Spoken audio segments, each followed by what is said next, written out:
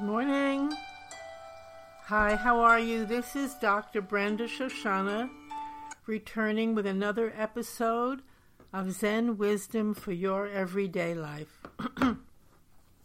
Here we are now, firmly ensconced in a new year, a new day, a new moment, and another episode, which today, our episode is called Let Reality Be Reality. That's actually a huge title, enormous actually, because actually the question comes, what is reality? What are we letting be reality? How are we not allowing reality to be reality? Can we even do that? The reason I picked this wonderful, it's a wonderful, wonderful quote from a very, very beautiful Zen master who's actually teaching today in our country, Shohaku Okumura, and he's teaching in Indianapolis, Bloomington, Indiana, and his quote is, to go back to the reality of life in the midst of this reality is our practice. And when I read that, I thought, wow, how beautiful. Let me read it again to you. To go back to the reality of life in the midst of this reality is our practice. So it's a fascinating quote. I mean, we are always in the midst of this reality, in the midst of truth, in the midst of peace, in the midst of meaning. We're always in the midst of it. It's right here. And that's inevitably true, because how can we return to something that we don't know, that we're not in the midst of, that's not waiting for us even? So there's also in the quote the message that this requires a practice. And what he really means is this requires vigilance or mindfulness or awareness. Somehow awareness that we are in the midst of reality, but somehow we've gotten lost. We have to return. You know, what does he mean? What does this beautiful quote really mean? And I was thinking that these days, of course, it's obvious to everyone, we are confronted with so many radically different points of view, so many possibilities, so many dreams, so many questions. What's right? What's wrong? Is he right? Is she right? What's really happening? This whole phenomena of fake news is actually a Zen moment. It really, really is. It says, wait a minute, let's differentiate truth and illusion. What's really happening? And what is the best response? That's the question. That's the koan. The most profound koan we have, the most fundamental koan. They're all profound in their own way, but this is the most fundamental question. Call it a koan, call it a question. There are wonderful people who are trying to make peace, who are trying to solve differences. All kinds of things are going on in the world. However, Zen practice says or suggests to us, wait a minute, before you just jump right in and put out your idea and your belief and your thought and your view, return to reality. Wow. And in fact, the let reality be reality, which is the title of today's talk. This is very hard for us humans, all of us, every one of us, because we become so enamored of the different dreams, positions, ideas, illusions. We become so set on being right. We are right and you are wrong. That is a very strong stream in the life force of all of us. My group is the best. Yours is horrible. Yours is wrong. You're making a mistake. I'm the one who will be saved. I'm the one who knows the truth. And anybody who doesn't agree with me is lesser than me. In fact, they might even need to be eliminated. That's a very unfortunate conclusion. But people are eliminated in a lot of ways. If you don't fit in, if you don't agree, if you don't belong, you're rejected. You're excluded from the group. You're unwanted. You've done something that isn't in conformity with how others believe what they think is right. So it's a very lethal way to live a life, in my view. Anyway, very, very, very unfortunate. And beyond that, mistaken. Even more deeply than the fact that it hurts many people, it's mistaken. How can we be so arrogant to think, I know what's real and you don't? From the Zen point of view, reality must be explored, investigated, and it's actually a practice, a lifelong practice of ours. Rather than go out and convince others I'm right and you're wrong, rather than try to feel better than someone else, smarter, stronger, more popular, more noble, more moral, whatever. It's the one-up game. I'll one-up you and then I'll be the best. Goes on throughout the centuries. Unfortunate because for many, many, many reasons it's an unfortunate game, but one of the most important reasons is that it takes reality away from us. In the midst of reality, we're wandering around, painful and confused. But yet entire lives are devoted to this, to be convincing others and themselves that they're right and someone else is wrong. So in the practice of Zazen, in this beautiful, rare, and unique practice, rather than cling to an idea that I'm right and you're not, or rather than cling to the idea this is real and that is not, we don't try to know reality through one idea or another. Rather, we return again and again to what? To the ever-shifting landscape of ideas, feelings, and images that appear and disappear in our own mind. We return to ourselves, to our genuine experience. We honor our experience. What are we feeling, seeing, absorbing, tasting? We return to that. And then we begin to look and see. 1 minute we feel this way, another minute we feel that. What is this mind? One day we have positive thoughts, another day we're accosted with doubts and indecision. So our experience of ourselves is constantly shifting. Constantly. One day we love someone, the next day we can't stand them. That's human. It's our experience. So the practice and the work of Zen is not to grab onto one part of reality and reject another. We don't judge these different experiences or hate them or reject them. Instead, Sasaki Roshi, who was another great teacher who has passed away, he put it beautifully. He said, the practice of Zazen is to hold the whole world in the palm of your hand. Wow. Hold the whole world. Taste all of our experience. Include all of our experience. All the shifting, all the changing. And then as we do so, something breaks through. Something that doesn't shift and change.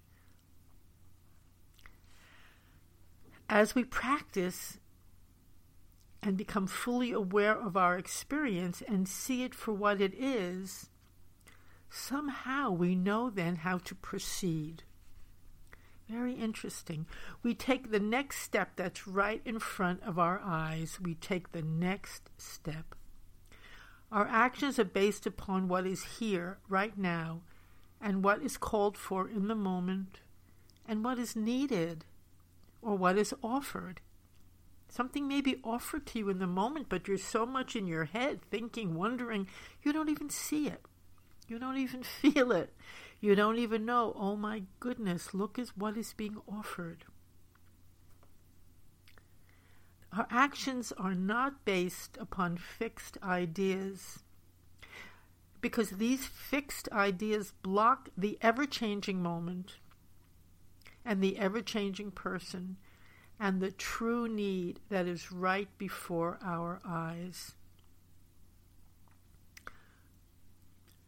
So instead, what do? We do what Shohaku Okumura suggested. We return to reality again and again and again, and we let reality be as it is. Now that's a huge, huge step.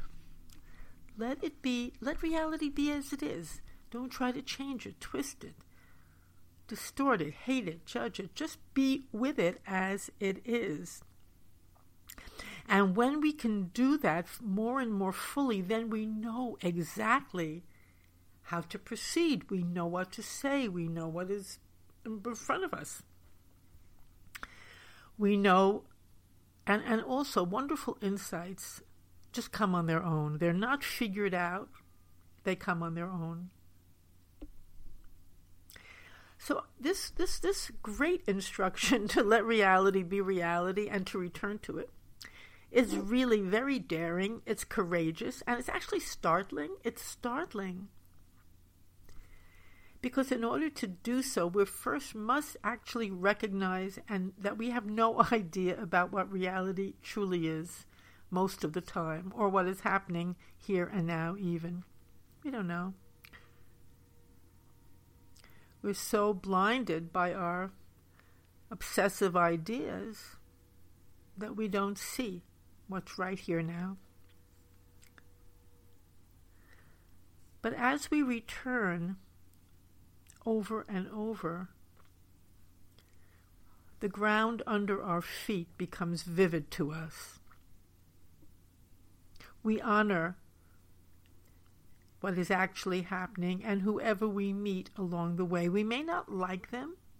We may not agree with them. We may not approve of them. That's fine. But we allow them. By allow them doesn't mean we don't take action if something is very harmful or negative. Of course we do, but we take appropriate action in the appropriate way and at the appropriate time. We don't take action that's going to make things more complicated and difficult. We don't see a sinner as a saint. We don't see a saint as a sinner. But we don't even see saints and sinners. We don't use those labels to block our eyes. We see what is here and we do what is needed. This way of being doesn't change or distort our experience. And action based upon true experience is always, or almost always, constructive and positive and relevant to what is truly needed right now. So I've spoken a lot today. My goodness, as I speak, I see the moments just pop by quickly on their own. I love sharing these teachings. I love it because to me they're very rare and very unique and very badly needed, particularly in this day and age. Somehow when we're more planted in the truth of our lives and ourselves and our experience, we do not have a need to harm anyone or to hate. We just don't. I don't care what side you're on or what side you care for. It's true for everybody. We don't have that need to demolish or hate. Instead, our actions bring unity and understanding. And once we can live in that way and see in that way and feel in that way, life takes a very different turn. Okay, at this moment, I'm going to do our little exercise. I like to give a little exercise each week that is relevant to these thoughts or this guidance or what this. And it's not my guidance. I'm just sort of like mouthpiece for it, or a breeze, God willing, a breeze in the cool, bringing some cool shade. That's not me, it's the teachings bringing this along. I benefited my life so deeply, deeply from them, and I still do. Like, even if I get up one morning very upset or sad or dreams or dealing with something that's hard, doesn't mean that these things don't go away, but you integrate it, you work with it. They become part of you in a different sense, and you're able to go forward. I am with sense of meaning and happiness in the day, despite. Okay, let's do our exercise, return to reality. It's very simple. It's a very simple exercise. Simple is best, but very powerful. So how do we return to reality when we don't even know often that we've wandered far from home? We don't know. We just feel upset. We feel confused. We feel maybe accosted by dreams or memories. So what you do is just take a moment and return to yourself. You are reality. Return to that. Return to your breath. Just really return to it and feel it. Take some time with it. Make friends with it. Feel it. Return to the touch of the air on your face. What's going on? When you walk, if you're walking, take each step much more slowly and feel the way it feels on the ground. What's holding you up? The ground is holding you up. Feel it. It's not an idea. We're leaving the realm of ideas here, which make us so nervous and upset often, and we're coming back to the fundamental experience itself. If you're thirsty, take a glass of water or a glass of tea or coffee and drink it. But when you're drinking it, don't gulp it. Really drink it. Really feel it go down. Experience it completely. Now, this may seem very simple, kindergarten stuff, very silly. Maybe some people will say, well, this isn't an escape from the really important work I'm doing, but it isn't an escape at all. Could be what you think this important work you're doing might be an escape itself. We don't know. We're not judging it, but we're saying, take those moments. They're beautiful, they're natural, they're grounding, they're healing. And as we do so, more and more, we become intuitively, viscerally guided to activities, people, insight, and situations that are right for us in every way. Okay, I'm speaking so long. I want to thank you very much for listening. The website for our podcast is www.zenwisdom.com. No, ZenWisdomToday.com, and all of the different podcasts are on it. Please join us or contact me if you have a comment or a question. You can contact me at topspeaker@yahoo.com. And if you happen to be on Long Island this weekend, early in the morning, I will be joyfully at Molloy College for the Innisfada Zen group. I love those folks. I go to give a talk and a little interaction. It's at Molloy College in Rockville Center, Long Island. We start at 8:30 in the morning. We go till 10. Love to see you there. You're most welcome. And thank you again for listening. And I wish each of you a very, very beautiful day.